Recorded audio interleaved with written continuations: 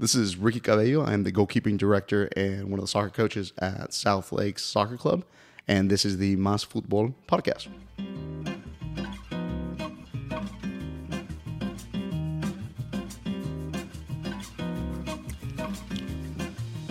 Yo, welcome back to the Mas Futbol podcast, the number one soccer podcast in South Oklahoma City.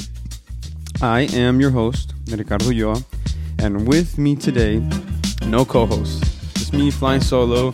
That's my fault, guys. I forgot to hit you guys up, but I'll hit you guys up next week.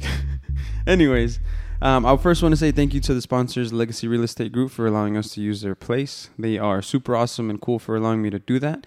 And I definitely recommend you to head their way if you have any real estate questions, whether you're trying to refinance, trying to reinvest in your house, trying to sell your house because you have some equity, whatever you need, they're the people to go to. They helped me out, and I kid you not, that process was smooth.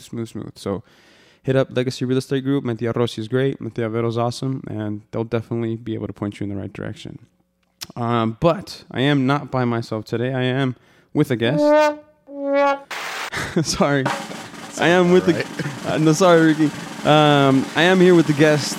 This guy's been playing soccer for a very long time, and it seems like his goalie training is kicking off right now. The guy is a beast in the box, and you don't want to see him in a corner kick. If you haven't been yelled at him before, you probably will here pretty soon. Sorry, Ricardo. My guy, Ricky Cabello. Sorry. Let's do that again. Hold on. Ricky Cabello. What's up, my guy? Doing good, man. Just thank you for having me on, man. Really excited to talk to you. I've already watched a few of these, so nice. Pretty excited, man. It's so nice to have me on. Good to have you behind the mic. Yeah. I haven't been behind a mic in a hot minute, so this is nice. It's gonna be good to unpack the legend of Ricky Cabello. God bless it. No. God bless it. Please. No, I'm kidding. But for the people that don't know you, my friend, tell me a little bit about yourself and introduce yourself. Yeah, man. So I'm Ricky Cabello. I've played here. Well, so my story kind of starts off as my dad, Lalo Cabello, played in when the original Western 22nd League started. It was like one field. When it started in Agnew? Yeah. And the field was nicer than it is now. But man, so my dad's from Mexico. My mom's from here. I started off, man, just playing here locally. Like there used to be like YMCA league. There was Senor Sanchez. Like he had his own league and started off playing there, man. Then we found out about this club world and we started off playing in North OKC. Then we kind of moved from Edmond. So back in the day, there was a club team named Padova. So started off there. Started off in Edmond. Back then it used to be Royals. So you probably still, every blue moon, you'll see guys with Royals jerseys. Like, that's old school. When I played, they were Royals. They went from Royals to ESC. But yeah, I remember. Yeah, Royals to ESC. So I was there. Went to put over to NOKC. NOKC, yeah. So I was there when it originally, changed over. So I grew up playing from there, man. But my original roots were here in the South Side. I went to Coolidge Elementary when I was in fifth grade. Northeast Academy for middle school. And then we went to Putnam City North. So grew up playing in the North Side. Edmond and all that fun stuff. And I never lost touch though with the South Side because I grew up, I actually played in 22nd and Western. I grew up playing there, dude. So I was 14. Yeah, I heard that you played with Mario, right? Well, that was my brother. That was my brother played with Mario. So it was actually that was a really good group. It was Justin, Mario, Justin Chavez, Mario, my brother Kevin, and Jaimito. They all played together. Dude, crazy. Who had that team? Your dad had that team. My Aunt Norma. Okay. Which my family just comes from soccer. So man, I'd been playing there with these guys from Buena Vista since I was 14, 15. And then when I turned 16, I started playing with Real Madrid.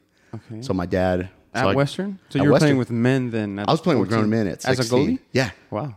Well, dude, have you met my dad? Yeah. My dad's nuts. I've never met him, but I've seen him. I've seen your friends. So yeah, man, that's kind of soccer where it originated from me. I have, grassroots here, YMCA, Sanchez League, then clubs started and kind of went from there, man. Yeah. So it's kind of my story with soccer. It's kind of crazy how it all started. Never lost touch with here, man. I've always had a passion for Western and 22nd. You're still there? Are you still there? Oh God, no! I try to avoid it at all costs. Are you still playing this season? Well, I'm still on the team. Are you on Ronald's team still? Yeah, I'm still there. Shout out to Ronald. Yeah, our El Salvador team. I stopped playing this season, but I'm curious to see how it's smarter man going. than me. I guess they're doing good. They're like in 9th or 8th. Are they really? Kevin was telling me the other day, but no, you remember Colton, my college goalkeeper? Yeah, he's out there playing. Okay, Colton's good, man. Dude, Colton's a stud. Yeah, has he gotten better? Oh man, night and day. He finally got the fear out. So that's the biggest thing about Western is why I think, like, I'm not trying to toot my own horn. I got really good, really quick growing up. But again, you just said it. I was playing with grown men at 16. But I guess my dad was such a tough dude, made me so tough, especially when it came to goalkeeper. And I had great trainers. I could talk about that later on. But I got really lucky in the sense of my dad threw me in there. Yeah. My dad's like, you got this. Like, these guys are better. Confidence. Yeah, you're better than them. Yeah. Like, go show it. Dude, because I remember playing, Akatik. Those dudes were freaking terrifying, dude. I remember being 16. You're playing these grown Mexican dudes that are just and they're cheap shotting you. Yeah. They're the dirtiest team. I played with them too when Macario played with them. Okay. Alex's dad played with them. Prime Gino played with them. Yeah, I was young because they're all family members of my mom. And when I started playing with them, I was young too. And that's who had the team. Now it's Alex and, just Gino's kid and whatnot. But I remember that team. That was a vicious team. Oh, my gosh. So I'm playing against these guys day in, day out. And you weren't any taller or younger, were you? Dude, I was skinnier, thank God. I was 175 back then. Now I'm 225, but no, man. No, I never, I've been this height since I think freshman year. It's just sad. But no, man, that put me at such another level. Because playing club, that's good. But man, something about that Western 22nd League, it toughens you up. Something about playing against men.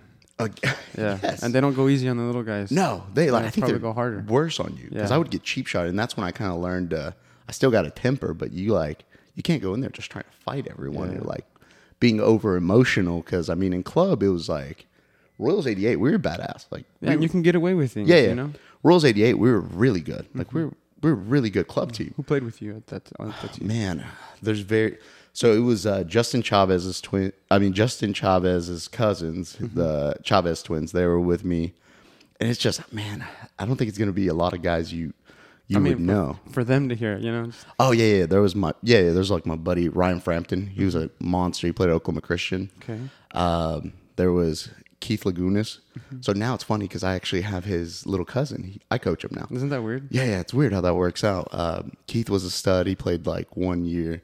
D1, I believe. There's Jeremiah Huff. You remember Jeremiah? Yeah, I played with that guy. That guy had a shot on him. Jeremiah was in my club team. There was Huff and Puff is what Dressel calls him. Yeah. There was Dane. Dane's a wild dude. I saw him. He was supporting Mario. Douglas had their little event at oh my gosh, the soccer bar. Skinny Slims. Slims. The OKC Bash? Yeah, the OKC Bash. So Dane that's who runs that? Yeah. So Dane, he was there. His brother's one of the guys that organized it. Yeah, man. So small world. So yeah, man. It was just a group of they were just studs, man. It's because back then club's not like now. Now club soccer is crazy. Everyone has club. You've interviewed guys from Newcastle, from Sport. What is it? Kansas City. Sporting. Our rivals, yes. Sporting. Yeah. So I didn't want to mention them. But yeah, don't mention those guys. No, they're cool. They got a good group of guys over there. But no, Sporting. You got Celtic is still there, Edmond. The little Southside ones that come up. Yeah, little Southside ones. Dude, that's awesome to see. Which I love seeing, the Southside guys, the club players they bring. Man, because back then it wasn't literally on the team, the only Hispanics, and I'm mixed on my half. It was just me and the Chavez twins. And then we would go play a club team. Celtic had one Hispanic. You would play Tulsa, they had one Hispanic. And now you see these teams that are all Hispanic. They need to be Hispanic to be competitive because nothing against my Caucasian brothers, I'm half. So, but dude, when you have a mixture of ethnicities and different styles that come together, man, those teams are yes, they are. I've seen some that are now really good. Oh, yeah, dude. Because you're coaching club now too, right? Yeah. How long have you been coaching the Cosmos? Man, I started back up. This is what you're doing now. What are you doing now? This is what I'm doing now. Yeah. What are you doing now, Ricky? So, I actually work for a nonprofit. I do marketing for them. But outside of that, my love is coaching soccer. So, nice. I started back up. So, my story coaching is kind of interesting. Have you ever, I know people can relate to this on here, but you ever just get burnt out with soccer? Yeah. You're just done. Kind of. I hit that. Yeah. I hit that phase of, I was done coaching. I was still playing with the first time you hit it? Or have you hit this? I've hit it 2 different times. So I've hit one time where I just got away from soccer. I was still, man, probably like late 20s. After your college? Yeah, after college and, single. I was traveling for work all the time. So where I used to work at, I would literally be in a different city like every week. So I kind of hit a point where you just don't care. Yeah. Like I just didn't want to watch it. You lose that hunger, your spark, competitiveness. Because you've been in it. I've been in it since I was 5. Like, I mean, and it's like I say 5, it's like, oh, it's not that hard. Dude, my dad had been training us since we were kids. But you didn't have my dad. You didn't have my dad. You were over there playing with men at 6 years old. Yeah. Like, dude, so I just hit like a dead point. And it's crazy because my daughter's starting to get into it. I'm like, okay, yeah. Nice. Well, this was back when she was like 3, 4. I'm like, okay, I'm going to put her in soccer or whatever. And I told myself, I was like, I'm not going to get involved. Just going to leave it alone. Coach. Not going to be her coach. I'm going to let her enjoy her experience. And if she's good, she's good. If she's bad, you know what? Good job. Kick the ball, you're sweetie. doing great. You go kick it. You're not going to be your dad, Yeah, exactly. Like, I'm going to heal my internal child with mine. God, like therapy I need. So it just got really funny because I couldn't find a team for her. Normally I'd keep her in Edmond because I lived there, knew everyone there, had all the connections. My dumb butt waited like 3 weeks after the closing period. So then I'm panicking. I was like, man, I need to get her on a team. Mario reaches out to me. Hey, man, I'm at Northwest Optimist. Like, they need players here. So cool. Put her there, man. Take her for the first session. Like, they don't have a coach. No. There's just kids running around. I'm like, forget this. You're just like, no. I'm not going to let this happen. Like, my daughter is going to learn how to at least her fundamentals. And I didn't even care if she would have learned those if there was someone there, but I took over this little girls team, man. Oh, gosh. So last time I had coached was probably college. I would come out and help out with the goalkeepers at Mid-America, and I would go to Edmond and help out Lexi, the head goalkeeper director, and James Sosby, one of the head club coaches there. So I'd go be assistants for them before I hit the, late 20s, and it had been like 3 years since I'd even coached, done anything. And I get there, and I'm like, man, forget this. I'm trying not to curse. But I was like, forget this, man. I'm coaching these little girls. Bro, when I tell you they were the worst team, like, I was just like, dude, you guys suck. And they're like 6-year-old. Yeah, they're just looking at them like, what? My daughter's like, I don't like you as a coach, Dad. I was like, man, forget you, dude. You suck too. So you're the worst one. You're the worst one of the Who's your dad? Dude. I was like, that guy sucks too. It's like, it's your mom's fault. She's a cheerleader. I messed up. Dude, so we started training them, man. We lost every game except for one. I'm like, okay, we got this. I'm going to put them in some futsal. Like, dude, I dedicated myself to training these little girls. Bro, we come back the next season and win the entire season. Wow. And start winning tournaments. Dang. Yeah, like, it's just, and I was kind of like, man, okay. Was it at that point that you were just like, I was like, I man, this felt good. This. I was like, outside of coaching my daughter, so this is pretty nice. Like, I like this. And then there comes Mario. Mario's like, hey, man, he had put me on their team group chat or some crap like that. And dude, these parents are mean. Like, they're just like grilling, telling him he's terrible. Like, why are they losing 9-0? Talking about you? No, talking crap about Mario. No, this is my team. Now I'm jumping into Mario's team. Okay. He had a club team. It was like his first time jumping into coaching. And it was just so funny because Mario's just like reaches out to me. I was like, hey, man, I reach out to him. I'm like, hey, man, you all right? Like, you doing good? These parents are, I was like, these parents are kind of a-holes. Like, you don't talk to me like that. Like, I don't care who you are. Like, and Mario's such a nice guy. Like, they were just being rude to him. And I was just like, hey, man. And he's like, hey. Say something. I was like, man, go fight them. Like, yeah. No. And then finally, after talking, he's like, hey, man, I really need help. Can you come and help me out with this team? Can you finish off the season? All that stuff. And so I get there, and I remember, like, I wasn't even mad at the kids for being so bad. I was mad at Mario. Because I was like, Mario, you haven't even learned your fundamentals. You're putting them, like, I'm just screaming at him and getting on to him the whole session. But, man, that's kind of how it went. So these same group of guys, they didn't get much better. They were, God bless it, they were so bad. Let's save them. We would get, you can't save them. It's like the girl, you can't save her, man. You just got to let them go. No. So with these guys, man, but, like, after, like, I had them a year. We trained really hard. They started getting better. Like, we had like 500 season here, 600. And that's when we came to South Lakes. And that's how I ended up at South Lakes. Wow. So it's Mario's fault that I got dragged in back into coaching. I wonder how many people Mario has dragged into Cosmos. I know of 2 now. Oh, no. He's always trying to get me too, which, well, you should. Yeah, dude. keep going, We've talked about that. Yeah, we'll talk about that later. But no, you should. I think you would love it. I think so too. And I think for me now, coaching, it's funny. So now going back to hating soccer again, I realized I didn't like playing anymore probably like 3 or 4 years ago. It was with Acatic. We lost in playoffs against Mexico in PKs, like semifinals, something like that. And I realized I didn't care. Like, we lost in PKs. Like, I didn't save one. Like, normally I save one or two. Like, I'm pretty good at PKs. And I didn't save any. And I don't know if you're better than Big Mike in PKs, but recently Big Mike's been killing it in the PKs. My primo, man, covers half the damn goal. No, I'm just kidding. Don't tell him I said that. No. We'll cut that out. We'll cut that out. Yeah, cut that out. Nah, man. So I just realized I didn't give a crap. Yeah. I felt more bad for the kid that missed it. It was like a 16-year-old on Acatic, and the kid's still playing. Freaking stud. I wish he would have went to college. I don't know what he's doing now. The one with the glasses. Glasses. Yeah, he was unbelievably raw. Bless He was really, really good. He was the one that scored on us on that rainy game we had against Acatic. That just fluke goal that just kind of just fell. Bounced over me because of the rocks. Yeah. I had that ball go right under my legs, and I thought to myself, I should have just touched it. No. You never know. It's the fields, dude. There's nothing you could do. It's the Wild West of soccer, football, whatever. Let's blame the field. Dude, every single time, blame the field. No, man. So at that moment, I just realized I was like, man, I don't give a crap about playing. Yeah. And I was out. Like, the only reason why I came back is for Kevin. And you guys were terrible. Like, y'all were like in 18th place or something. Yeah, we were pretty bad. Yeah. At that season, we needed a goalie. Salvador, yeah. And that's why I came back, man, is for my brother.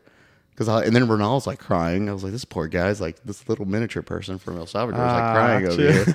Yeah, he's like crying. And then my brother's like, please come play. Tony's like, please come play. We're terrible. And you feel like a glove. You came in and we didn't lose a game for like 12 games. We almost made it to playoffs. But even then, I hated playing every game. Next season, hate every single game. It's such a drain. I hate going to play. Like, I enjoy my weekends now. I haven't gone to play because Colton's been here. And Colton's he's going to be fantastic. He just replaced you. Dude, it's so much better than me. Like a 6'2" Caucasian kid that has like a 30-inch vertical and is athletic. And it probably serves him even better considering that he's on his college summers. Yeah, exactly. So for me, what am I getting out of it? Like, my knee hurts for like 2 weeks after diving on a rock and landing on a fire ant hill in 20 seconds. I forget that. Crashing into the pole. I mean, but there's beauty in going to play out there though. Like I dread it and it hurts for like 3 or 4 days, but there's just something about it. But it's like the getting there and just having pride. Yeah. And you get to be around your friends. Like, it's a unique atmosphere. I can't explain it because I've been in there. What I love about Western is I still vividly remember all the championships I've been in. I've been in 3. How many rings? You have 3 rings? Yeah. Got 3 rings there. I never got a ring. It'd be cool if they gave out rings, though, right? I know, they're on a budget, man. They give you like a cheap medal. You got like 2 with Real Madrid, or they're all with Real Madrid? 1 with Real Madrid. 1 with Acatic? 1 with Acatic and 1 with Honduras, which they're not around anymore. But man, those trophies were crazy. Winning every single one. I vividly remember every single one. Like it was yesterday. Those are and they get so intense. Yeah. I think I've made it probably to the semifinal. That's about as far as I've made it. Yeah. Dang. No. So the most intense one was when I was 16. Make it my first year. I go play for Real Madrid. Now this is back when all the African dudes from SNU were playing there. So you got Thomas, Dominique, Tom. Lord. I was going to ask you, what's the best Western team you've played on? Oh, geez, man. You can exclude the El Salvador one because I know you're going to say that one. But you and me, Ricardo, in the back, just killing it. Yeah. Literally. Passing out. I hate 22nd. I was like, don't pass out, Ricardo. Yeah, no. Don't faint. It's only 110 degrees. It's only 110 degrees. No, man, probably, gosh, they're all. Is it your Real Madrid team or is it one of the Mexico teams? It had to be one of those two, or the Honduras team. Dude, those 3 teams, man, were so different. So I can talk about each one differently and the pros and cons. I don't know if there was just one that was flat out better. Probably that Real Madrid squad. Just because, dude, when I tell you those African guys are at a different wavelength, they're at a different wavelength. Like, they see the game like 10 steps ahead. And on top of that, they're smoking and drinking at halftime. And I'm just like, dude, these dudes are not human. Like, they got 6-packs, they can run, and they're like mentally strong. Smart. Like, you can like talk crap to them. You could tell them everything you want to say to them. Doesn't faze them. Yeah. They'll go score 2 goals on them. Yeah, they don't. So that Real Madrid squad was just crazy because we ran a 4-4-2, and that's where I really learned to see like formations and how important they were. And then you have like these older school Mexican dudes playing with us that can just weren't technically that bad. Great. They could just move the ball. They were good to pass and you receive. Yeah, if you can do that, they're great.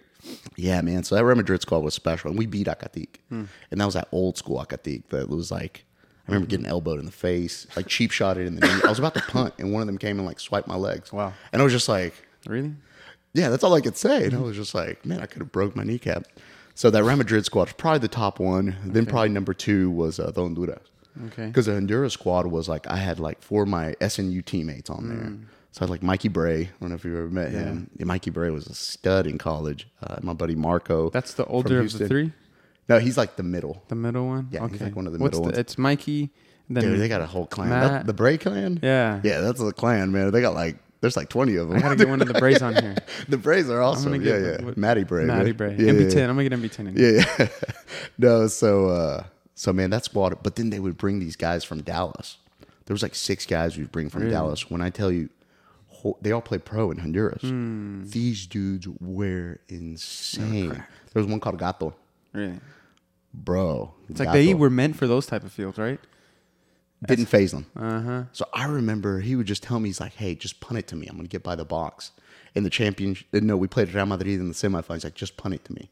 I was like, okay, I'll get it to you. Which is funny because with Honduras, the way I won to the championship was beating Acatic and Real Madrid.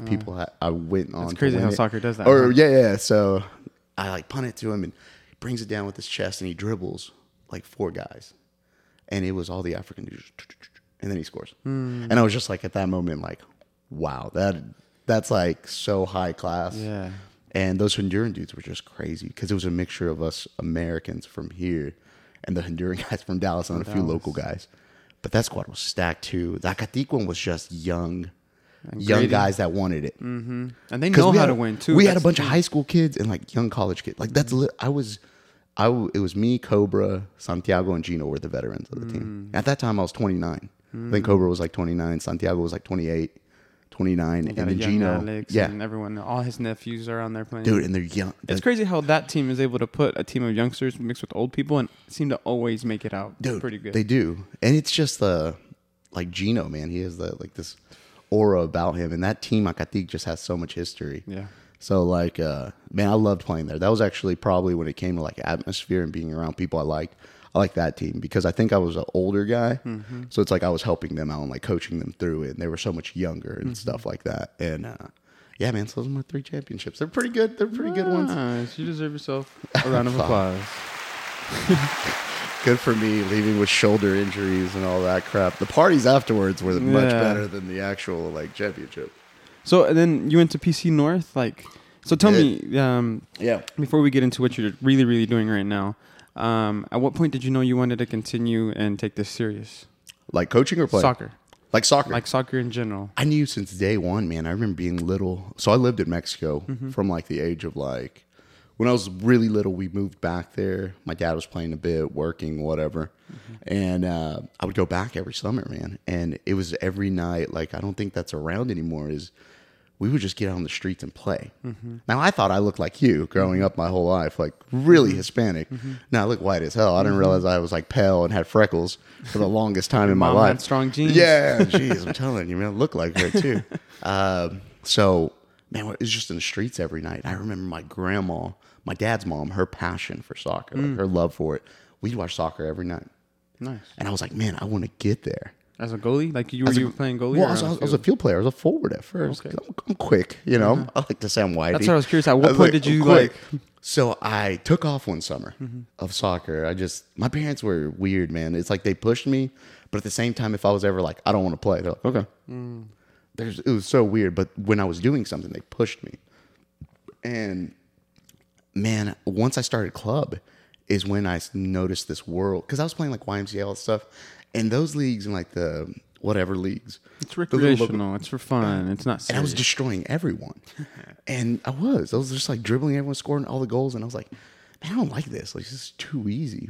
Once I got a club, it's very difficult. It's hard as heck. Because all these players are just as well trained as you, if not faster and bigger. And at that moment, I took that summer off, got really fat and out of shape. I was little, man. I was like 10, 11. And this club team needed a goalie. I was like, well, I don't really feel like running right now. I'm getting a little out of shape. So I became a goalie. And then my dad being a goalie, it just kind of... Your dad was a goalie too? Yeah, my dad is like... Dude, I still have the older generation, like 50s or 60s. They'll come up to me in 22nd, like every weekend. Can't make this up. Go there.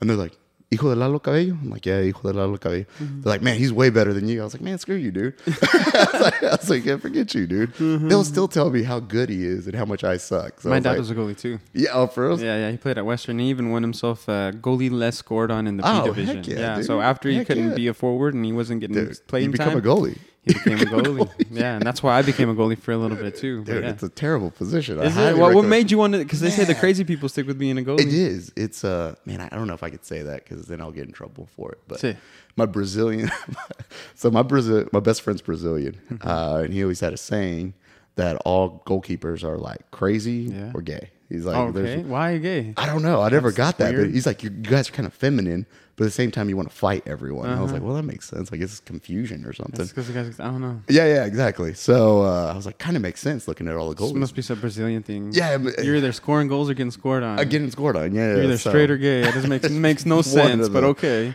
No, but man, like goalie, I think I fell in love with being a goalie because of the challenge. You're never the guy that anyone likes.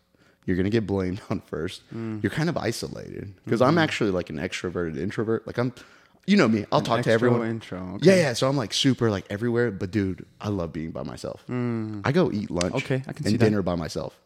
I just don't want to talk to anyone. Or I'll go like do stuff by myself just because I want to be away from people. But when I'm around people, I'm really excited and really happy at the atmosphere or whatever. But that's kind of explains a goalie. And it's different, man. It's just a hard position. It is a hard position. Because I got to be good with my feet and with my hands. Mentally, I got to be there. I make one mistake. You can make a mistake 30 times a game. Yeah. People are going to back you up. Me, I make one mistake. That's a goal. Yeah. And then you got to, and it's one of those things where you got to kind of be humbled at the same time, which at times I am. But, you know, I can't blame everyone else. Sometimes it is my fault. And all I can do is like, my bad, guys. I screwed up pretty bad. And I can't make that goal up. The only thing I can do is make a save. So I think that's why I love being a goalkeeper so much. The mental aspect of it, the difficulty, it's more risk. Yeah, and very little reward. Being that one guy that's not allowing you to score, that's me. Yeah, exactly. And that's a good feeling too. Is like you know, because you have guys who you can intimidate, or you have great challenges, and being like, that pain in the ass. They're on that 1-on-1. They look up and they glance at Ricky, exactly. and they're just like, no. Like the other day, man, Rafa gave me like the best compliment. Which one, Rafa Bonelli? Yeah. Gave me the best compliment, man. He scored on me. So we ended up tying them. I think it was 2-2. Yeah, something like that. 1-1. 22nd. Okay. Last time I played. So this is the last game I played like 2 months ago, something like that. That guy's cracked too. It's crazy how quick that guy is. Bro, his shot, like literally, this goal he scored on me was, he scored like first 30 seconds. So shout out to the defense at the Salvador. Good job, little brother. They boom, boom, boom, like get in. No, Kevin wasn't even there. It was someone else. Blame Tony. Okay. They get in, man. And dude, I'm not exaggerating. He shot it from probably where this wall's at, probably like what? 6-7 yards away, 8 yards away. Shot it. This camera turns off at 30 minutes, so if you see me get up and turn it on, no, you're good. Keep going. No. So he, dude, he shoots it. I'm not exaggerating that I heard it whistle. I didn't see the ball because my eyes are wide open every single shot. It whistled by my ear and goes in. And I was just like, thank God that it hit my face. That's like a concussion. And after that, you know, I saved 2 breakaways on him. And he was just like, man, after the game, we start talking, you know, he's with the shirt off, like always.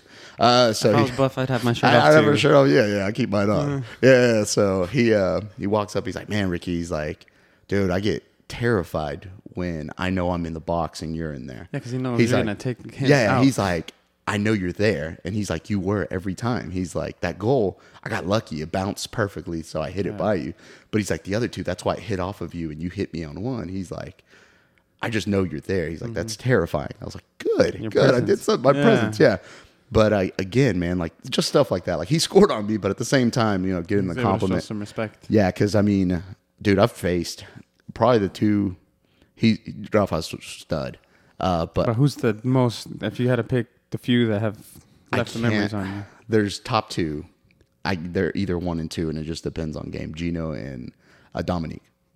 So Dominique is more of a suave. He doesn't have a power shot. But this dude, if I was slightly off an angle, slightly off a centimeter left, centimeter right, He'd expose it. In breakaways, if you didn't hold a good stance, and take out every angle with your arms, feet, your head, your chest, like properly have it positioned. Done. Yeah. And what was cool about Dominique, he was my assistant coach at SNU for the 3 years I was there. So what was really cool. He was your assistant coach? Yeah, or the assistant coach. He was the assistant coach at SNU. And he would show me. So he taught me for like 3 years how to read a forward and how to play the forward mentality. So it was so cool. We would, every practice, like when we weren't having a game, him and I would just go to the side and shoot and talk and do breakaways. And I learned so much from him. I learned the forward perspective of it. But that dude was so... It was crazy. I called him Gumby legs because he was like, his leg would go up, like bring the ball down and like touch it right by your ankle, and you're like, oh damn, that's a goal. And Gino was different because I've been playing Gino since I was like 16. The dude's watching you. Very rarely do I play. Most forwards are kind of stupid. They just run, they bully, they try to shoot, or they try to dribble. They're very predictable. Not that hard to play, but like Dominique was a step above. Like he's moving off what you do. It was unpredictable. Unpredictable. Really know yeah. And Gino's watching you. So Gino's playing you. So I have no lie. When I was in college with Honduras and we were playing Acatic in the quarterfinals, it's up in the air. And I remember seeing Gino, before he jumps up, he looks at me. And I'm coming up to cut off his angle. I can't get the ball. And this is where he gets and a little dirty. Me. Yeah, he baits you into thinking he's going near post. And he snapped his neck to make the ball go opposite way. Luckily, I was more reacting than I was guessing. And I dove and made the save. And I was just like, shit. Damn. And another time, I just see him keep looking back at me. And I'm like, he keeps looking back. And I like playing off my line because I like reading, receiving the ball, clearing it. I play high line as a goalkeeper. Keeps looking back at me, keeps looking back at me. No shitting you. It's bouncing. Hits it first time and almost chips me. Like hits the post. And I was just like, Jeez. Damn. Like that is so high level. So those two were just different. And they were so much fun to play against because if you're not at your top level, you can give up like 5 or 6 easily. I think we got some people in here, but it's all right. It's all good. We'll keep going. Yeah. No. So man, those two dudes have been really good. And it's just a different generation. Like these new younger kids. In 22nd, you're playing a lot of now like Brazilians, Europeans, local Hispanic kids, more college players. But they're good, but they're not good. If that makes sense. Don't get mad at me, all college kids out there. But you guys are very predictable as players. Like maybe it's just because you've seen a lot. Maybe more, because I'm jaded by like how good they were, or you've seen a lot more. You have a lot more experience. It's not your first, second, or third going around, so it's hard for something to impress me. Yeah. Because there's been very few times. Like the other day, there was this Brazilian on one of the teams we played that beat us. He was really good. Like that was finally a player where I was like, damn, dude, this dude's good. Like, but other than that, man, that probably is it. Probably jaded. By like how good. I think so. Because there are some really great players out there. But, I mean, you're talking about 2 elite players as well, with Gino Gino and Dominique. Gino and Dom. You got me curious now. So to read a forward, what am I looking for? Dude, you're looking at body movement, their head movement, their runs. Are they moving? Are they give some tips to those goalies that are off the ball right now. Yeah, man. Because you're a goalie trainer, too. It's always watching. So what I teach my goalkeepers is watch off the ball. The game is actually more important off the ball. So I don't know if you've ever noticed, like when you were playing with me, I'm always yelling at random ass people where the ball's away. On the pitch or off the pitch? On the pitch. No, you yell all the time. All the above. Yeah, this is true. Yelling at my kid, get it back in the car. No, so it's off the ball that's the most important. So you're watching these movements, you're watching these guys, and you have these like clever forwards who will make runs off their chest. So you got to be able to be one step ahead. Because normally this guy, you'll know if someone wants to shoot. Like there's just that they want it. Like you can tell it's forward keeps looking at you. But there's some that just want to pass it. They don't want to shoot on you. They want none of that business. So if you can keep your eye on the back door, the opposite part of the game, you can actually read play. So let's say there's a cross coming in. No, they say that dribble down the line. You know when they're going to come in and shoot. So you cut off their angle. There's sometimes where that guy wants no business. He's over here, and you can see the guy making the run, and you can cut it off and go for a low ground save. So, I mean, it's the most important for a goalkeeper is read off the ball. That's very important. And how do you teach that? Dude, that's hard. So that's more games. So I do a lot of, like, let's say my drills. So I do a lot of stuff where they check in their shoulders. So we'll do, like, basic drills. So before I even launch a cross in or anything like that or take a shot, I'm like, hey, check your shoulders, check your shoulders.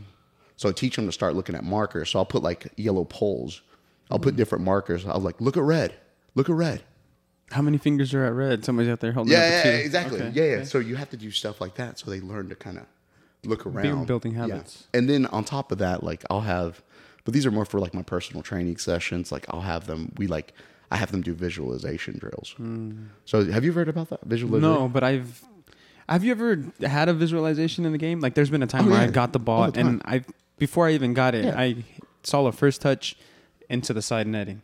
And just how I had visualized it happened. So I got visualization, and I highly recommend coaches, anyone who's a player. That's some far out stuff right here. Ricky. Yeah. So visualize. yeah. No. So Wayne Rooney, I read an article on ESPN, like the magazine. I was like 17, forever ago. God, that was a long time ago. I went to Cancun, and ESPN magazine, World Cup's coming up, 18, 17, something like that. We start reading an article about Wayne Rooney. I see all these guys. There's like Josie Altidore has an article, Wayne Rooney, like Gigi Buffon. Sweet. And the Wayne Rooney one was like, hey, what do you contribute your success to? He's like, I visualize success. I visualize what I'm doing. And I was like, man, that's a good so I started doing that. So literally every day I thought about soccer. I thought about what I'm going to do, where my step is, where my dive is. Okay, guy's coming. It's 2-on-1. What am I going to do? This guy passes. Cut it off. So like I start visualizing every little situation I do. And even now when I do play very rarely, I try to visualize an hour before every situation I'm going to be in. And I've been doing that, since I was 17. Wow. I think that's a lot of my success was being able to visualize success and doing it. And I do that nowadays, even with like, let's say like my jobs. So like with work, I visualize success. I visualize doing a project and that it comes out perfect. Never does, but like that's a big part of success. Yeah. Visualizing, doing it. And that's so powerful because can you imagine the people that visualize not success? And then they just get screwed, I'm going to get scored. Yeah, and then it just happens. That's why you have so many people that go to therapy and all that stuff because they always think so negatively. If you're always thinking negatively, what do you think's going to happen? Yeah, Negative stuff's stuff. gonna So happen. me, I only think positive things in my life. And even though the negative stuff does happen, because it's inevitable, Yeah, but it yeah, doesn't you're gonna- impact you as much because you're just dude. visualizing on the good Yeah. stuff. Yeah. So, I mean, that's like, so I highly recommend, and even try it, man. Start visualizing nothing but success and you'll see a huge difference. So that's all I do, man. And, I've been doing that, since 17. I do it with anything I do, just visualize success. And I've had some lows, but I mean, the good thing about visualizing is, let's say you're in a bad situation, you're like, man, this is how I'm going to get out of it. Okay, I'm going to do this. I'm going to do this. I got this. And boom, like a month later, you're out of it. You're out of it. It's kind of like the saying that I've heard that you always have to have the ending in mind because if you hit a road bump, it doesn't matter because you know where you're going to go. You know where you're going to go. And that's same with goalkeeping. Same with any field player. Like, dude, if you want to get really good at crosses, A, go practice it. B, visualize doing it. Boom, in a game. You beat a guy one-on-one, boom, swoop it in. You're going to put it on top of the 6. So get very detailed with it. So, like, I get super detailed with my visualization. Dang, this is crazy. Yeah, Nice. dude, Wayne Rooney, man. They all do it, too. Like, has to. watch a good thing I watched not too long ago. Have you watched the movie Rush? I love Formula One, by the way. No, I haven't. So watch Rush on Netflix. It's free. And they probably definitely are talking about visualizing the track. Yeah, and he's like sitting there like, okay, turn. He's like, turn right. He's like, set 14, turn left. And he's visualizing, like, he's like practicing his pedals, like his paddle shifting. And it's so cool. So I'm like, oh, man, like that's a key to success is doing that. So If you weren't doing soccer, what and let's just say you were going to be successful at anything that you were going to pick. If it wasn't soccer, what would it have been? not having kids. Not having kids? No. I was having a conversation I with somebody a love- while ago at the last podcast, and he was like, what's it like not having kids? And I was like, dude, you can go to sleep. And he was, oh, you can sleep. And it's not just that. You can literally do anything Love and life. not have the back of mind Yeah. of thinking, did I change a diaper?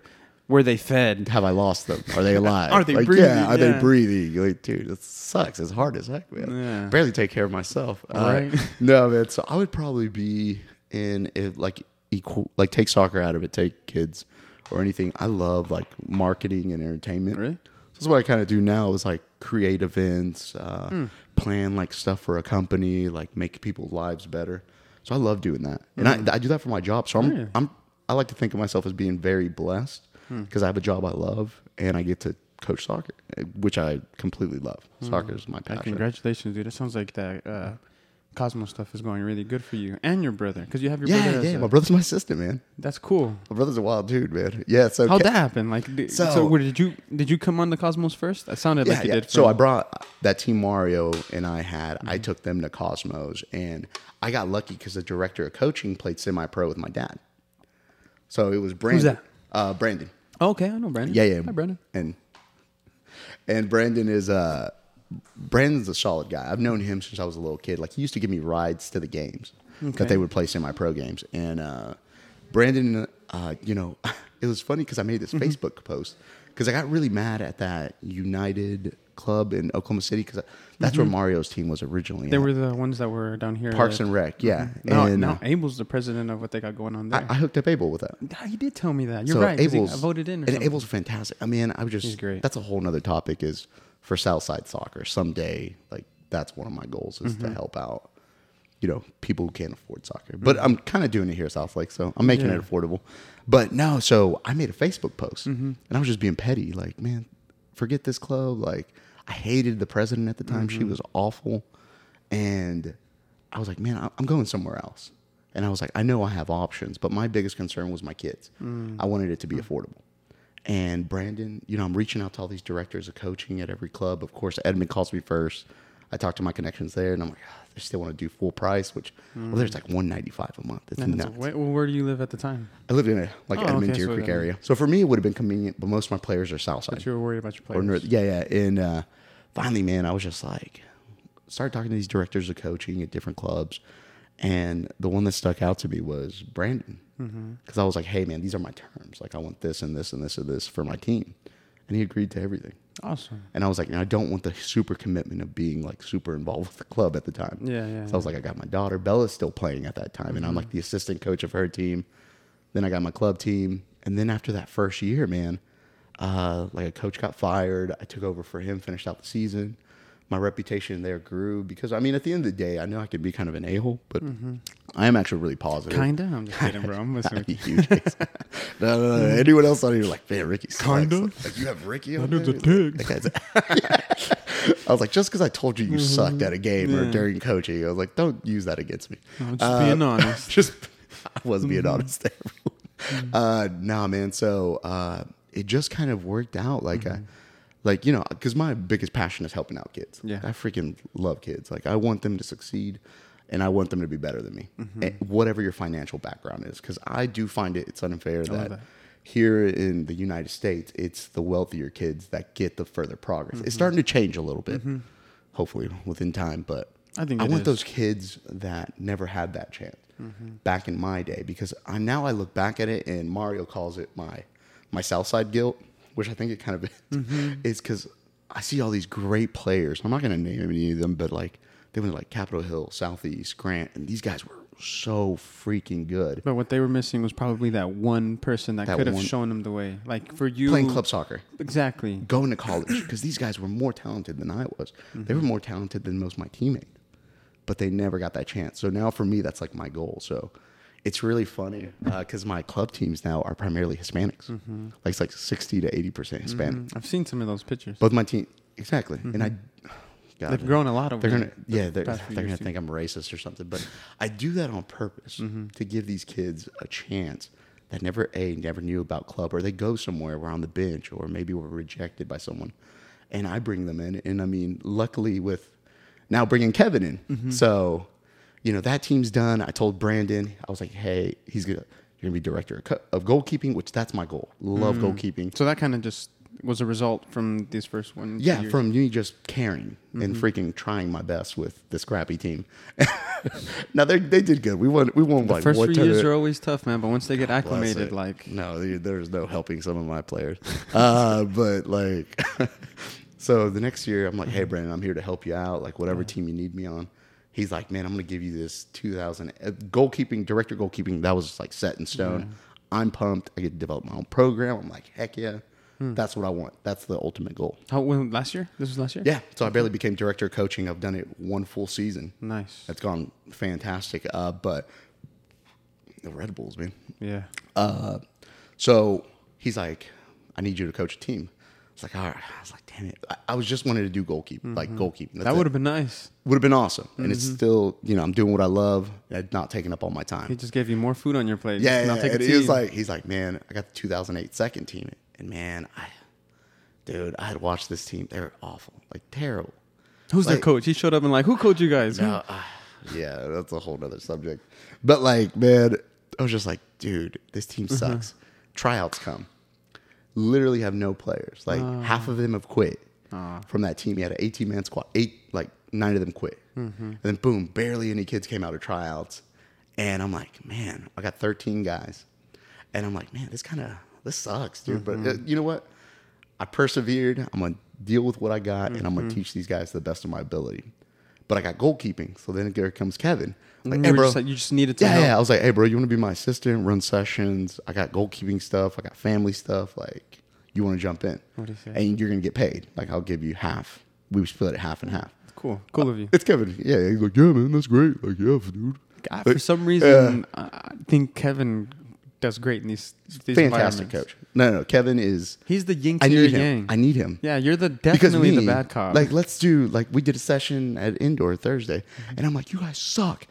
We told you to dribble outside the foot with pace, push it into space. I'm like, some of you can't even do that. Kevin's like, yeah, guys, it's all right. Just open it that foot, push it through. Yeah, I can see that happening. Yeah, and I'm like, damn it, Kevin.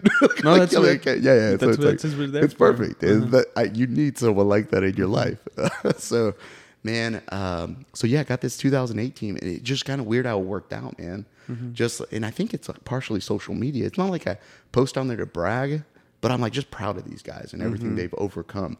And random players started coming in, like, and it was all Hispanic kids, like, hey, we don't have a team, like, or they're like, hey, we barely found out about club because hey, you played soccer against my dad, and exactly, I saw you at 22nd, or kids would come up because I got, Veto, Benny, Benny, yeah, his little brother, mom, Aiden plays for me. Aiden's baller, dude.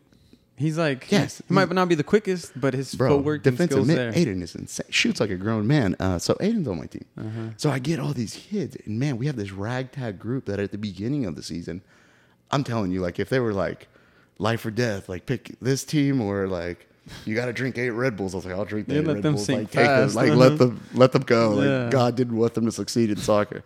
No, dude, these kids just came out great mentalities, man. Hardworking, humble. Just like blue-collared, hard-working kids, but with Latin style and dirty habits that me and Kevin taught them, like how to pull shirts, like cheap shots. Yeah, no, I'm just kidding. No, you have to teach them. But these kids, man, so proud of them. So we got them again. And then the 2010 team that I got the first team, I've been wanting them because I helped one of the little boys out on the team. And actually, remember the really terrible team I was telling you about that I coached? I still got 4 of those guys on that team, which they're just complete studs now. So they're... it's me and Kevin with them, and I'm still director of coaching. So Kevin's going to handle more of the team side. I'll do the games, and he handles more of the sessions, and then I focus more on goalkeeping. So that's why Kevin's in the picture, and it's it's a good combination. Me and my brother, we have a lot of fun, and we get to talk more. We get to be around each other. And it's just funny. I wish they would mic us both up. Yeah, that'd be a show right there, right? Oh, man. No, people tell me that. They're like, Ricky, I just want to mic you up for a game. That'd be fun. No, I'd get fired. I'll mic you up. Dude, I will get fired like that. I've watched one of your games. It's funny. Whenever I went to go record the game for that was your the daughters, team. That was the team? No, my little daughter's team. Yeah, the Dragons or something like that. Stupid. I hated coaching little girls. Yeah, my little daughter's team. I forgot you did that. Yeah. Yeah, you were coaching. Those pictures were good. And OKC, thank you. That was the first time and the only time I've gone out. Yeah, it was fantastic. You guys want any more pictures? Into that. You need to get back into that. Yeah, that's cool, man. Yeah, so that's where I'm at now, and like a lot of my players are like, I hate to, say people are lower income, higher income, whatever. But it's the reality of what we live in. And times are hard, man. So I do have a lot more. Dude, I'm telling you, that's a whole other topic, right? That's like government podcast you need to do. Right. No, but yeah, man. So I still got a lot of those lower income Hispanic kids from just different areas of town, man. It's just like a mesh of just players, man. But I mean, me and Kevin, one thing I know now that we're good at is we're good at coaching. We're good at development. We're good at the beginning process and the end process. And we have kind of a formula that works. So, and we relate to these kids well, man, because you get a lot of these, like, a lot of conversations I've had with coaches, like, oh, this generation sucks. And it's always these dudes like 40 and above. Nothing against the coaches 40 and above. But still, like, they can't relate to these guys. And I'm 34, so it's not like I'm pretty close to 40. You're 34, dude? Dude, yeah, no. I act like I'm 12. That's the bad thing. But, man, we relate to these kids well. We know how to talk to them. We like the same music, like the same dances. And I think that's a big part of it is one thing I've learned about coaching because, you get a lot of these coaches that just separate themselves from the team, which is so weird to me. You got to be able to speak their language. You got to be able to relate to them. Like, and they're like, well, be careful. Don't relate. No, screw that. Like, I want to know what their parents are like. I want to know what's going on in their life because it could affect their game. At the same time, I want to have a relationship with these kids. I want to know what they're going through because it gets real, man. Like, I've had those situations already where, their parents call me. They're telling me there's this situation going. And then I'm having like a 30, 40-minute conversation with them during practice, and they're like crying. Yeah, coaches are different, man. You're able to say things, connect to kids at a different level than a parent. And I'm not a parent. Yeah. And you're not a parent. You're an adult that has a kid that comes at them with a different perspective. But, I mean, people hold their coaches that they've had in their lives at a very high regard. You're probably just a step down under your parents. Yeah. For coaches, for you, do you have anybody that have been up there that have impacted you? I got a few guys. I got first one's Lexi. Love Lexi to death. So he's a former energy goalkeeper trainer. He's been my trainer since I was like 14, 15. Pelon? Alexis, yeah. Okay. Alexis Versailles. I think I said that right. I still call Lexi every month. We still text. I still get sessions from him. I really look up to him, and he's always taught me so much. And during college, and even like after I wanted to dabble with coaching and then quit it, he would still invite me to sessions. Like, hey, Ricky, come out, man, if you're free, if you're in town, mate. It says mate. He's English though. He's like, come out. But man, I always respected his like sessions.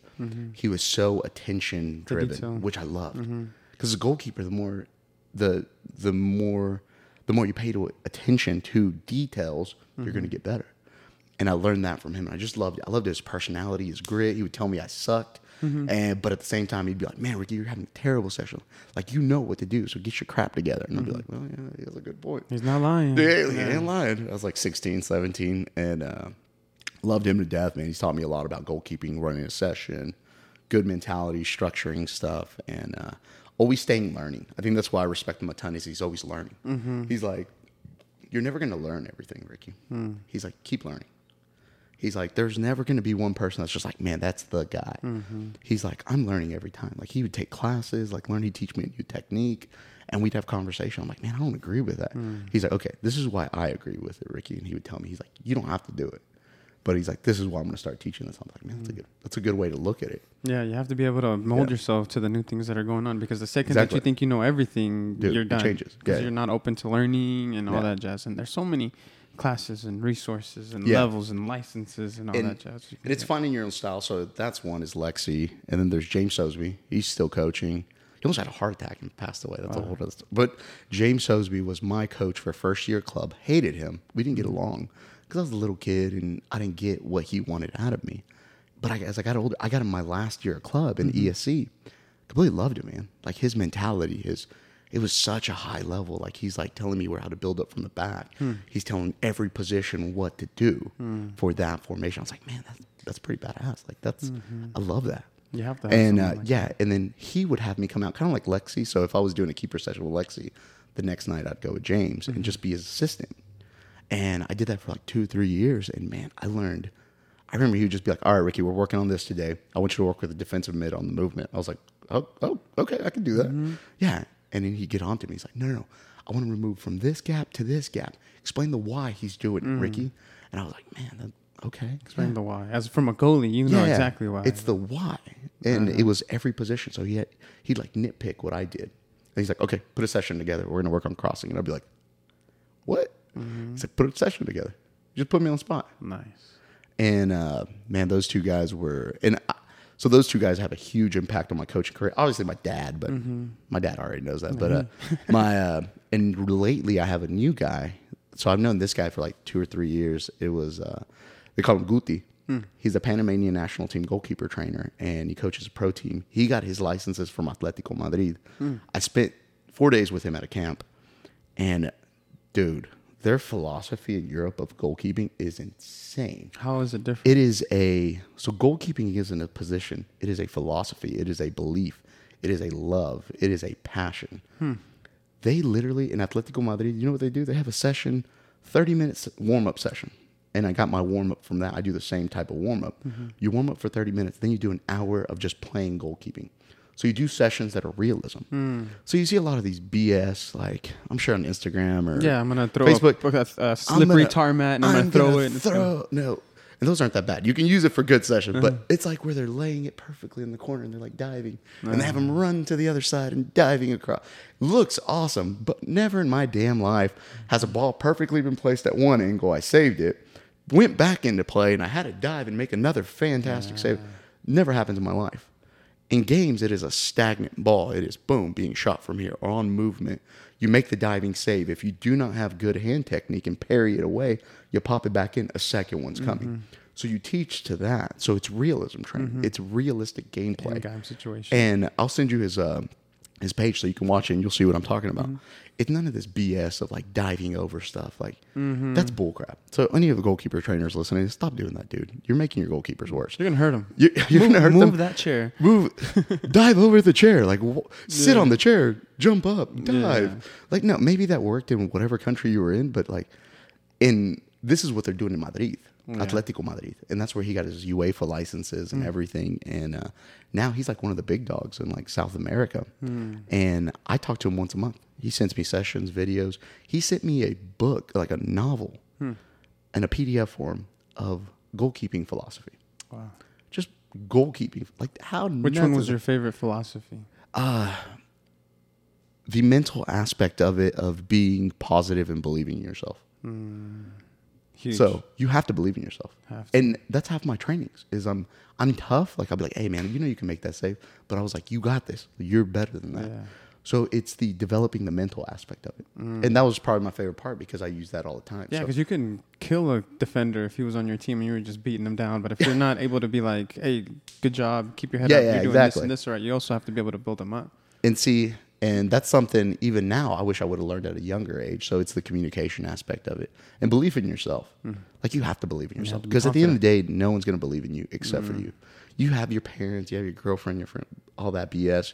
But at the end of the day, you have to believe in yourself. And it's the truth. And it's for my goalkeepers, I try to do that. I'm like, hey, believe in yourself. Because the biggest setback I see in goalkeepers is the non-confident ones. Once your confidence is gone, you're done. Like I've had games where I lost my confidence and I'm like a nervous wreck. Like I'm dropping the ball, I'm making bad mistakes, and I'm screwing up, and I'm in my own head. So, yeah, man, that's it. And the training does that is you teach them to overcome that and be positive. Because in goalkeeper training, you make like 100 mistakes, but the good thing is you talk it through and you build muscle memory. So you're like, okay, you drop that ball. What should you have done? Explain to me in detail what you should have done with your hands, your elbows, your shoulders, and your eyes. And then they have to describe it to you. So you're building muscle memory. Mistakes, dude. Mistakes are huge. Yeah, they help you learn. They help you learn. I have a 4-year-old, and the other day he made a mistake, and he said, yo. Like, he said stupid, and I was like, hey. And he said, sorry. I said, don't say that. And then he said, I said sorry. And then he ran crying to his room. So I had to go into his room, cuddle with him, and be like, hey, it's okay to make mistakes. Yeah. I'm not mad at you. I know you didn't mean to say stupid. It's a bad word. But, like, you said sorry once, and that's all you need to do. Don't say sorry twice. That's coaching right there. That's coaching perfectly right there. But still, like, mistakes are huge, and what you do once you make them is even bigger. Yeah, because it's easy. The worst thing I think in coaches is it's kind of changed. I think some coaches are changing their style, but I remember back in the day, and you probably even had these guys that were just like, you suck. And you're like, okay, well, why do I suck? And they didn't tell you another reason. Yeah, his name was Ricky Cabello. Yeah, that was your fault, man. You should have let me get scored on. No, but man, you have to learn how to like if you're going to bring down, you got to build up. Yeah. And I truly live by that as a coach. Like, I'm tough. But, like, while I'm yelling, like, let's say my players, they were messing up the dribbling. I'm like, turn your freaking ankle, push through, pick your chest up, know where you're going, guys. Even before you take that touch, have your head up, know where your next touch is at. I was like, guys, you're too good for that. So I was like, do it right. And then that's where Kevin comes in. All right, guys, well, we're going to come in. Yeah. It's so good. God bless Kevin. Kevin's the best, man. Love my brother. But, yeah, dude, so it's just... For goalkeeping, like, man, talking to him is so revolutionary because I never thought of it like that. Like, because I was the same way. I was like, well, let me just teach him how to catch, dive, whatever. And, man, after talking to him, like, my sessions are completely different. And just how I map it out, how I'm going to teach them, what I'm going to teach them. Like, this week, we worked on explosion drills. So it's going to the second save. So it's, boom, I had him extend out, make a hard save, and then, boom, I throw a ball out. So they got to hurry up, pick up their head, and I'm teaching them a hip roll technique to, boom, burst into it in different levels. So, yeah, it's super complicated, but I'm doing this with, like, a little 10-year-old little girl, and she can do it. Nice. And it's crazy. Yeah, man. So it's just, learning from those three people has probably been the biggest. Obviously, my dad, but my dad, whole different ballgame. That's a very raw and basic way of teaching you compared to. But those three dudes, Lexi, James, and Guti, have been like huge to my career. There's other guys along the line, so if any of them get like butthurt about it, you're cool too, whoever you are. But like those guys have been great too. Like I've had some fantastic. I was truly blessed to have I've always had good coaches. My worst coaches were probably my college coaches, actually. You think so? Worst coaches I've ever had were my college ones. Sad to say. Because you would think you go to the college level, you get some guy who's like up here. Other than that, they've been garbage. My club coaches were fantastic. And my adult life coaches. Crazy how that works out. You would never think that. Could you see yourself maybe being a goalie trainer at a college or anything like that? If I had the time, I would love to. I don't think people underestimate how much time, especially as coaching club. My wife, club's tough, man. Yeah, she was telling me you should do coaching, and I told her, I was like, you're out every night until 8:30. That's what I was trying to explain to her. You don't like me working late, and it's all about the family time. But the second I start coaching, it's 2 to 3 days a week. Yep. Our weekends are gone. Your weekends are gone. And the only time you have is summer. But by the time summer comes around, we're already prepping for the next season. So that's what I'm doing right now. July is prepping. Like we're literally going to watch film after this, and it's tough, man. Because like me, I have 2 daughters from 2 different women. Be smart out there, gentlemen. Dude, and they use that against me. Like, well, you don't care about your daughter. You're always coaching. And I mean, shit, I'm like, no, I love my daughters. Like, I bring them to my practices, my games. But you sacrifice that one-on-one time, man. I mean, it's used against you. And it sucks. But, I mean, it's my passion. It's what I love. I know I'm a good father outside of soccer. I know I'm a good father. Like, I bust my butt to be a good father.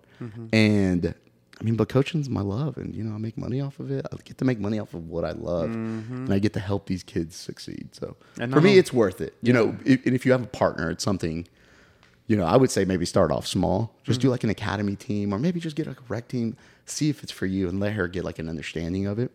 And then from there, kind of move on. So that's what I would recommend. It's a good way of going about it. Yeah. And then what I think is cool now is that you named off 2 or 3 coaches that were pivotal for you. Now you're that person for some of these little guys too. Yeah, and I hope so, man. Yeah, because I mean, I hope so for them in the future, and kind of just helping them. And I'm trying to teach, because a lot of this stuff is crazy. I didn't learn till later in life. Like a lot of stuff I didn't get till, luckily Lexi taught me a lot of stuff when I was like 14, 15, 16, 17. But even then, that's kind of late. That's late. For the professional level, yeah. And that's why I could never make it. I didn't have that mentality, or whatever these guys have taught me, I'm already teaching them at like 10, 11, 12. Like I'm like, or some of them are 8. Like one of them is Roy. Roy's kid? Dude, Darian. He's a goalie? Woo, really? Yes. Darian's like 8. Boy. I got some sessions of him, man. Yeah. That kid is 8 years old. Oh my. I put him through grown-up sessions. Really? Because the beginner that I do with younger is he's too advanced for it. And he's going to get bored. So I have to push him. He's not going to grow. So you have to have him literally play against older people, or if not men, kind of like you. Well, I have a good little batch of these young, like 8, 9-year-olds. Dude, they're going through adult sessions. Like they're doing what some of my goalkeepers are barely learning at 15, 16, 17. Damn. They're already doing that. That's crazy. And even I'm kind of worried, because I'm like, man, once they turn like older, what can I teach them? They're going to know everything I've taught them. But maybe by then, they'll be more prepared to go do something else. Yeah, man. So watch out for him. He's a 2013. He's playing up a year, which that's big. He's smaller is the bad thing, but the kid is, man. Yeah, he's not afraid. Dude, the kid, I do drills with these kids where I have them hold a ball, and I'll put a ball up. They have to catch it and take it out of my, like, I won't fully kick it through, but I'll put some pace on it so they can feel it. Kick a kid through the net. Yeah. But, dude, they come through, boom, and then I'll have another one I'm about to punt through the goal, and they have to come and dive with 2 hands. But you're getting them ready for those one-on-one situations where they might just crack it exactly. in front of them. And that's what I'm teaching them. And, yeah, dude, these kids don't care. Nice. I'm like, perfect. I'm like, they're going to have a lot of concussions, but they're going to be fantastic. I'm just checking. That's awesome, dude. That's awesome. Well, it seems like it's all coming full circle-ish. I hope so, man. I feel like you're just getting started, though, at least with the goalie stuff, right? Because it's only one season. I've only been a director 1 year. Yeah. Wow. And then, like, Cosmos did good in giving you that one, man. No, man, I thank you to Brandon, but at the same time, man, it was, it's something I've always wanted to do. I never realized I wanted to do it until, like, after I started coaching Mario's team. Like, I realized I was like, man, I had a moment, because I left my job at St. Jude where I was traveling, like, dude, I was in literally all over the U.S., like, every month. And once I got back and started coaching, and I was like, man, I can do this because I'm seeing like, this sounds mean, but I see the product, and by product I mean the goalkeepers coming out of all these different clubs. They're terrible. Probably the best. Edmond produces the best. Is Lexi? Ricky. They're terrible. Yeah, man, I've seen some of these kids. I'm like, what the hell are y'all teaching them? And they have, no, sorry, other goalkeeper directors, but Lexi, like Edmond goalkeepers are like the high standard is what I've seen. And I'm seeing all these goalkeepers, even though we're playing nationally, and I'm like, I can make goalkeepers better than this. Like, I can do this. And now that's my goal, man. Visualization is, now luckily at South Lakes, I got all the equipment I need to succeed. I'm going to have like a bunch of goals. So my sessions even this year are one step above, and I'm even changing the format. So, it's just, I'm excited, man. And I just love doing it, man. Goalkeeping is my niche. Like, honestly, I don't, this sounds bad. I love my teams. So if anyone, parents from my team, I love my teams, guys. But I don't, like, if I didn't have to coach teams, I wouldn't. I'd just do goalkeeping 24/7. Because that's your bread and butter. That's what I love to do. That's you. Yeah, and but luckily I have my brother, and I still love the team aspect of it. I love the, the challenge of this coach is doing this. How do I overcome this? How do I push my kids? That's but as fun. A specialty. But as a specialty, and it's such a hard thing to find, because you can get a guy. I actually read the best thing on Facebook. I'm on U.S. goalkeeping page or something like that. And this guy had such a good saying. He's like, I think the goalkeeper trainer for like New England, someone up there. And he was just like, man, you get these clubs and they get these like young college kids. And they're Which like, isn't wrong. Which isn't wrong. But now I look back at myself at college Ricky. What you know now from that Ricky? Two different humans. And I'm like, man, that's the same. Because these, like the way they get other goalkeepers, like, oh, we got a good goalkeeper program.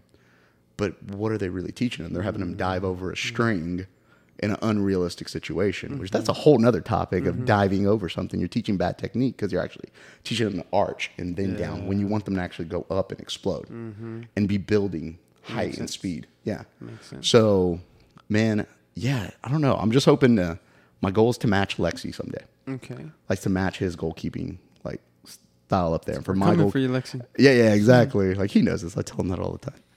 But my goalkeeper is to be the best in Oklahoma. Nice. That's the goal. And I mean, if I have to start him at 6, 7, 8 years old, I think you can do that. Yeah. Definitely do that. So as a director of goalies at Cosmos, you're responsible for all the goalies? Well, that's the tough part is, yes, I am, but it's only if you commit. Like, I'm not going to go big. So my club's weird. I have a trouble getting the girl goalkeepers out. Guy goalkeepers are all in. So guy goalkeepers, I got everyone out there. They're good. The girls I only have that I consider mine are Presley, like the 2012, the 2009, which Briley. Holy crap. I got one girl. She's a stud? Bro, she's like 5'10" already. 2009, so she's like, what, 13? Yeah, she's like 5'9", pure athlete, just nice. Kid's crazy. And then the 2008, and that's it. I don't train any other one because they don't come because it's club pays for it. It's free. You got to come out and show me you want it. And me, the way it works with personal training, it's tough. It's only for my goalkeepers. I have like 2 or 3 from other clubs, but I make it just for mine. And that one-on-one time, those sessions help more of like I nitpick everything they do and make the little habits that can change. So with that, and then also I try to go to games. It's hard, man. That's why I don't like having teams. Because if I didn't have teams, I would go to more games, watch my goalkeepers, and coach them in a game standpoint. But it's really hard. So I try to... Yeah, because you can't go to one, and you can't go to all of them, basically. Yeah, you can't. So it's so I have my sessions that I offer throughout the week, twice a week, then do my personals on weekends, and then try to go to games and watch those goalkeepers that are like priority. Now, this is why you can't play at Western anymore. Dude, and I don't want to. And see, because this is more important to me, and it's more of a passion. You're impacting people's lives. Exactly. Because at Western, I'm not. I just go, I get scored on like 3 times, then I drink like 3 beers and go home and watch Netflix. And lay around because you're hurting all day. Yeah, then I'm hurt. And then the next day at work, I'm like limping, going to an executive meeting. What happened? You get in a fight, like, basically. Like, yeah, man, this Brazilian dude kicked me. Right. But, man, it's just... being the goalkeeper director for me is like so fulfilling. I love every piece of it. Nice. And hopefully I can make like a bad A program with like good standards. I think you are. And I'm trying to make it more organized. It's just like, it's weird. You're always trying to like make it better. You're like, man, that didn't work out. That actually kind of sucked. Okay, I need to do Is this. it just you, or do you have any goalies? I do. I have, so George is one of, I just brought him on for staff. He's so, a goalie? Yeah, and I'm going to teach him how to be more of like the beginner academy goalkeepers because I want him to get his feet wet, learn how to teach the fundamentals, then kind of move on. I have Darren. He's one of the dads of, and he played at SNU back like in the 80s, 90s. He's an old school style goalkeeper. And then Erin, she's like in the Air Force. And that's what I was going to ask you if you had any girl coaches. Yeah, and I got one girl coach.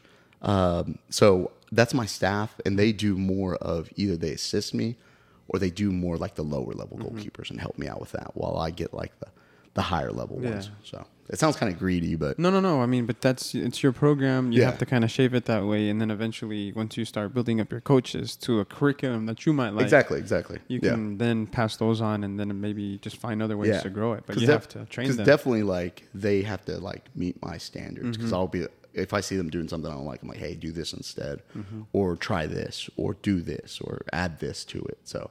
Which kind of sucks because at times I have to be the expert, which I'm still learning. So it puts me in a tough spot because I never want to act like the know-it-all because I'm not. Like I'm still learning. So but like being a person that's coming from experience, you know, you can. Yeah, and it's just tough, man. But before we do, like throughout the week, I'll give them like the set lessons. So I'm like, hey guys, so today I want y'all to focus on breakaways. So break down the technique. If you have any questions, let's meet 10 minutes before the session. I'll run through it, but have a session plan. Because we have a standard 20 to 30 minute warm up. So you don't even have to worry for 20, 30 minutes. We do the same thing every time, which is going through all your fundamental catches and building that muscle memory.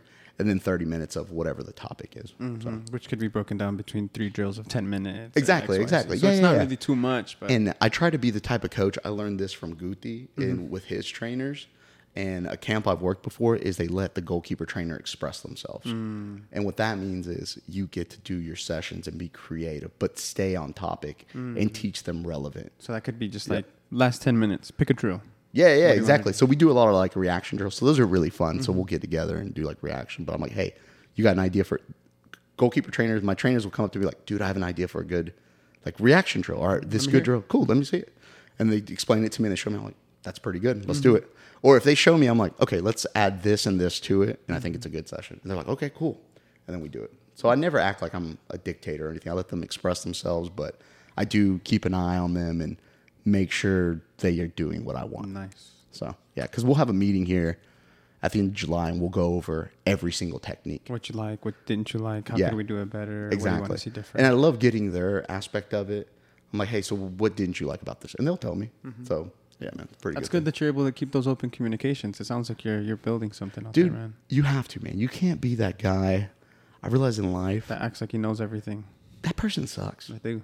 Yeah, and I think it's because I've gone through it, and I was trying to be that guy at one point, and because I thought you needed to be that, like at 22, 23, and then you realize I was like, man, you just got to keep learning. Yeah, gotta be humble, man. Like, I mean, I can be an a-hole, and but you're 30, like 30, 34, you imagine? Like, when you're 68, still doing keeper training? The amount of knowledge that you're going to be having at that time? God bless it. No, I'm hoping to be done, like...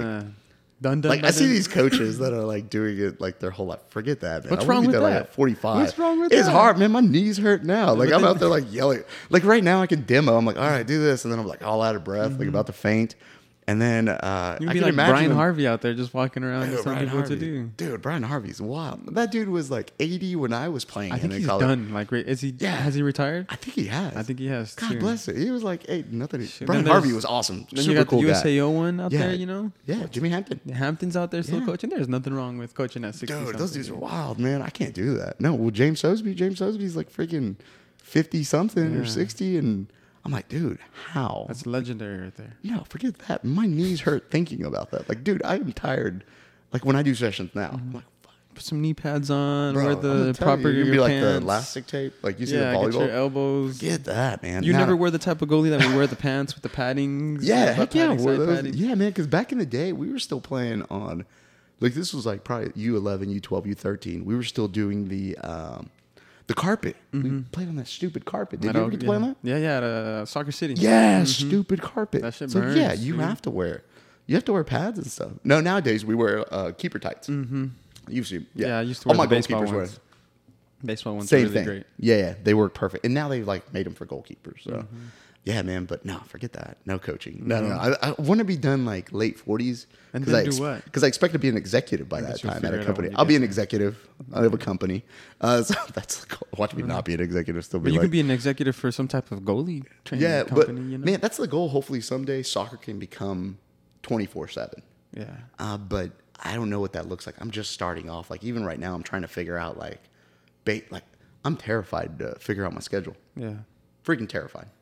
I don't know how I'm going to make the games for 2 teams, so Kevin's going to have to help me out with that. It's kind of how I am when I go out and I don't want to look at my bank account. Like, terrified. I just want to keep going out and not look at it. Bro, I went hard on June. I partied so hard because July, now I got to like buckle down and start preparing for season. Then when soccer season starts, it's go 24/7, so you have no time to have a good time. But isn't there like some type of beauty to traveling to tournaments and just staying in hotels on the weekends? Dude, I still love it. Did you ever get to travel? I did, and I loved it. Right? I loved it, but I don't know what it's like being from a coach's perspective. It's probably even fun. There's 2 types of coaches. This is funny. I got this question last night from someone. They're like, "So what type of coach are you, Rick? Are you the one that goes out and like hangs out with the parents, drinks some beers, or do you just go to your room and like don't communicate with them?" I was like, "I go and drink with them." But it's like you set a fine line. So you can party pretty hard. But then you got to wake up the next day and be like, hey, what's up, guys? All right, let's focus on soccer. Yeah, no, man. This is so bad.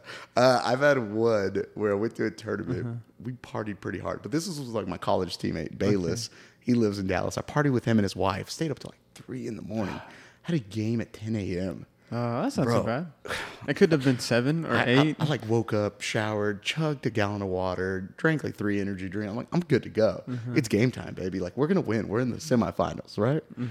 Dude, go to the wrong freaking fields, which are 25 minutes away. So I showed up late to my own game. It was so bad. Get there. Hungover. I caught one of the parents. Yeah, dude, there's a picture of me with an energy drink, like telling them what to do with a backwards cap on, pink shirt, like just dadding it up over there, looking like a rec coach over here. Matching T-shirts. I'm wearing like New Balances with tube socks and jean shorts. Yes. And I'm like, all right, man, let's get it, boys. And then like my players are talking crap to me. They're like, Coach, you had fun last night? I was like, shut up. Just getting the dang drill. It's like, you better win today. Mom told me you were throwing up, Coach, last night. I was like, Mom, don't worry about what they told me. She got in like that night was funny because I got a bunch of pictures from the like parents. Like all the husbands were like done, dude. Like they're like 2 of them are like passed out with their clothes on the couch. Some of them didn't even make it to the game. Dude, they were the next day. It was so funny because we go eat lunch and I was like, man, sorry parents, I'm gonna grab a beer just to unwind, get the juices flowing, and like all the dads are up there with me, and they're just I'm like Ricky, I'm never going out. Bunch of dads your age too, probably. Yeah. So everyone's around my age, so it's really bad, man. That's awesome. And then so I try to build, but like I said earlier, you got to build a bond with these kids, these families. I hate those coaches that just like don't communicate with them. They don't know what's going on with their kids. Because there's several instances even at South Lakes. Like the kids are more open to me than they are to their own coach. Like, hey, coach, I'm having this problem. Like, all right, well, let's talk through it, man. Like, can you talk to my coach about it? I'm like, well, you got to do that. Like, well, he doesn't communicate or whatever. I'm like, well, geez. And how do you say that? Like, dude, just quit being a dick. Yeah, I'm like, I'll go talk to the coach. I'm like, hey, man, your player wants to do this. And then you're like interfering and have them hate Stepping on somebody's toes. Exactly, man. And it's just so if I give that advice, I mean, that's a sign that you're doing things the way you're supposed to, and people have confidence to be able to come up with you with that stuff. So I think that shows that you're doing some good stuff. And you have to, man. This newer generation of kids, like the younger ones in high school and lower, they're more emotional than we are, and they have more access to social media. They know what's going on in the world. Not like I feel like I still grew up a little bit sheltered because social media was barely coming out, like the communication and knowing what's going on. But man, it's so different. Now they're born with it. They're born with it. My 3-year-old can move a tablet better than I can. Bro, my 3-year killing it with my phone. Just opening, like I think she ordered some pizza the other day. I was like, what the right? That's mine, Dad. They're like, where's your card, Dad? Let me use your card. I was like, whoa, bring the card. And now everything's all synchronized. Like if I forget my wallet, I have my phone. I have my card on. Cards are on my phone. It's crazy. So exactly. So this generation is just so different because Again, I think I said it earlier, is I hear these coaches be like, man, this generation's soft. They're not soft. You just got to understand that they're at a different mental point than we are in our 30s. They've aged a lot quicker than we have. Dude, big time. Some of these conversations I hear, I'm just like... Their emotional IQ is a little higher, even though their social skills might not be there. But their social skills are not there. But everything else, they're just a little bit more advanced than we are. Yeah. it's crazy, man. So you got to like be. Luckily, I've been through so much. Like even I tell them, like give them life advice. I was like, don't do this.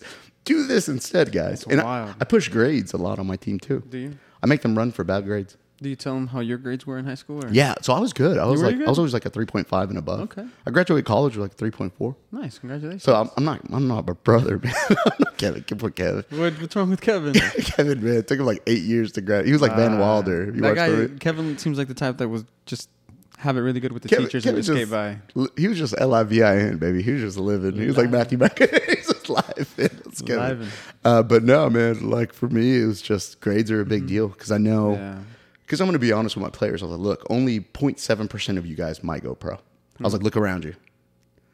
Do y'all know what that is statistically? And some of the guys will be like, yeah. It's like one kid. And then my 08s are like, yeah, they're like dumber. But so these do. So I'm like, maybe one of you. Maybe. If that. That's a big maybe. What do they say? Like 1%, 10% go to college? At least to play college ball? 1.8. 1.8. Imagine that. You know, like if you made it to play college, you're a baller. And I told them, and I even told them that I was like, and that's also one of my other goals is for my goalkeepers to beat out these Europeans and South Americans coming in. Dude, they're coming to take our jobs. They are. And I told my boys, I was like, you're not as good as those Europeans coming over. And because how many foreign guys have you had on it? Nothing against the foreign guys. No, not a lot. But look at how many Mac U has signed. You know, perfect example. I was about to bring up Mac U. Mm-hmm. Perfect example. Honestly, right there. Because when we went, a lot more locals. We might have had one or two foreigners. And you guys made a bang. Now it's like 10, 11. You guys made a bang with locals, which is a big deal. Yeah. You know, bringing Kevin back in. You know, Rafa. When I was there, it was Pollo, Benny. Reese was there. Daniel. Irvin, Gallegos, De Leon, and I'm leaving out a whole bunch more. Yeah. But yes, and you guys made a bang with locals. Mm-hmm. And I think my brother was a good addition. I think that was a big part of the team. And but man, it's like I told them, dude, I had the 05 group, which they're all like juniors and seniors now. And I did a session with them and I pulled them in. I'm like, you guys are not there. You get a kid from Spain that comes in, from England, from Brazil, they're better than you are right now at this age. I was like, so you got to, if you want this, guys, I was like, and I told them that statistics. I was like, you're not there, guys. I was better than you were right now at 13 and 12.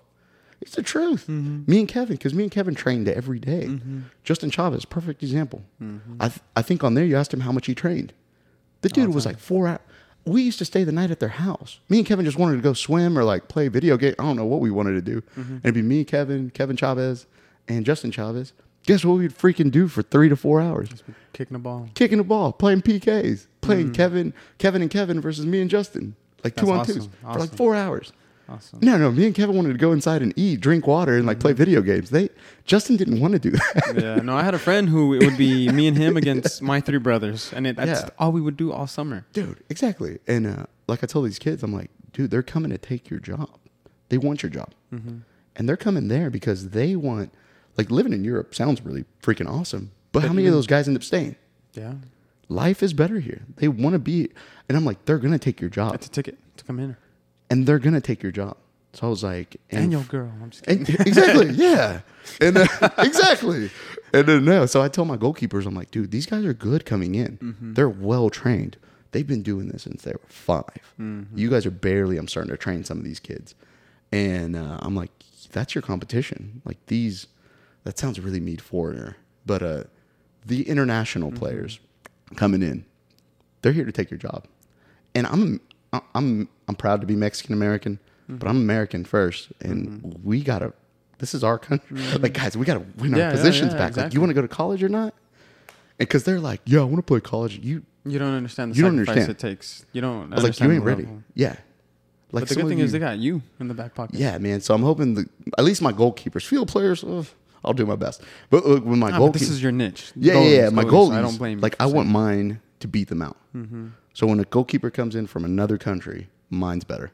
And that's the goal. Whenever a kid gets trained, and they're gonna be like, "Hey man, how'd your kid get so good?" Oh, we got trained by the coaching director, the goalie trainer at South Lake, at random ass South Lakes. Yeah, no. So that's why I train Colton so hard, because me and Colton have really good sessions, and I still tell him that, man. And he's like, I think he's 20, 19, 20. He's a puppy, and I'm just like, dude, these dudes are coming in to beat you. Like, you want to go play pro? You want to go? You're gonna have to go. Watch. If you go to a camp, there's going to be an English goalkeeper there, a German goalkeeper, and a Brazilian goalkeeper there. They're really good. I was like, so what can you bring to the table over them? So yeah, man, it's the harsh truth, dude. That's true. How can people find you if they wanted to find you for some training and whatnot? Oh gosh, man, I'm pretty. You can always find me on Facebook, social media. Ricky Cabello. Ricky Cabello, yeah. Just find me there. Just write me a message. That's how most of it is. And my information's on the South Lakes page. So if you go to southlakessoccerclub.org, I believe, go to the goalkeeping pages on one of the drop downs. I'm on there. The original soccer club at South OKC, Cosmos. Been there for what? 2002? 2002, man. Yeah, I didn't even know like that. It's been a lot longer. I didn't even know that. So that's really sad. I went there. I was like, dang, y'all been around since 2002. Yeah, I had sat down with some of those guys that from their board, and they were like, "Yeah, dude, we're the original Southside Club." And I thought about it, and I said, "You're right. They were, yeah. You're right. Yeah, Even though man. you're on 104th, but still, right? You're right." Yeah, they consider it that, man. So I don't know, man, but yeah, dude. So that's what I got, man. Story, dude. I feel like we still have more to unpack, but we've been on for almost an hour. And yeah. I was gonna say I gotta go. I know, man. I gotta go, bro. Well, I appreciate you for coming on, man, Thank and you, man. I appreciate everybody who's been listening. Do you have anything else to say before you head out? No, man. Just for anyone wanting to be a coach, definitely jump into it. Find a mentor, learn. Ricardo, I recommend you become a coach. I think you would like it, man. I think so. And then goalkeeper training, definitely take the classes.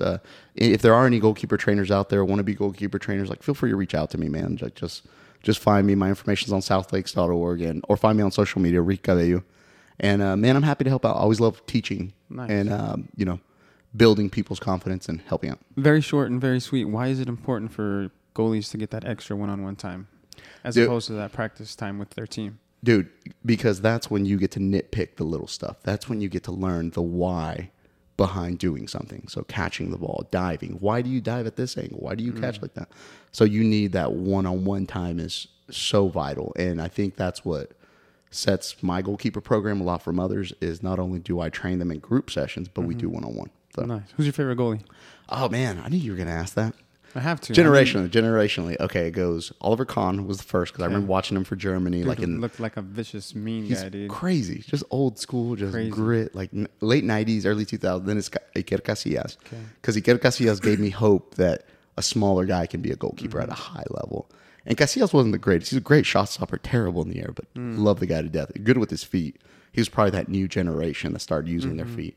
And then recently, Courtois, man. I'm kind of biased to Real Madrid, if you not know. That dude's had a monster of a season. Bro, that dude is. He kept him in the game. He is. He's special. Yeah. And he went from, what was it, Atletico Madrid. See, that's the same for a lot. Where did he go? To Atletico to, was it Chelsea? Yeah. And then to Chelsea to Real Madrid. Yeah. Wow. Atletico Madrid. See, that guy Guti. That's where he got his licenses from. Yeah, same philosophy. Crazy. Nice. Yeah, so. Well, dude, I appreciate you for coming on. The listeners, I appreciate you guys for listening. Hopefully you guys were able to pick something up from Ricky. And if you guys need some goalie training, send them his way. You guys are not going to regret it. Yeah. So, thank you, Ricardo. I appreciate you, Ricky, man. I appreciate you guys for listening. Thank you for tuning in. Stay tuned for the next episode of the Mass Football Podcast. Peace. See you.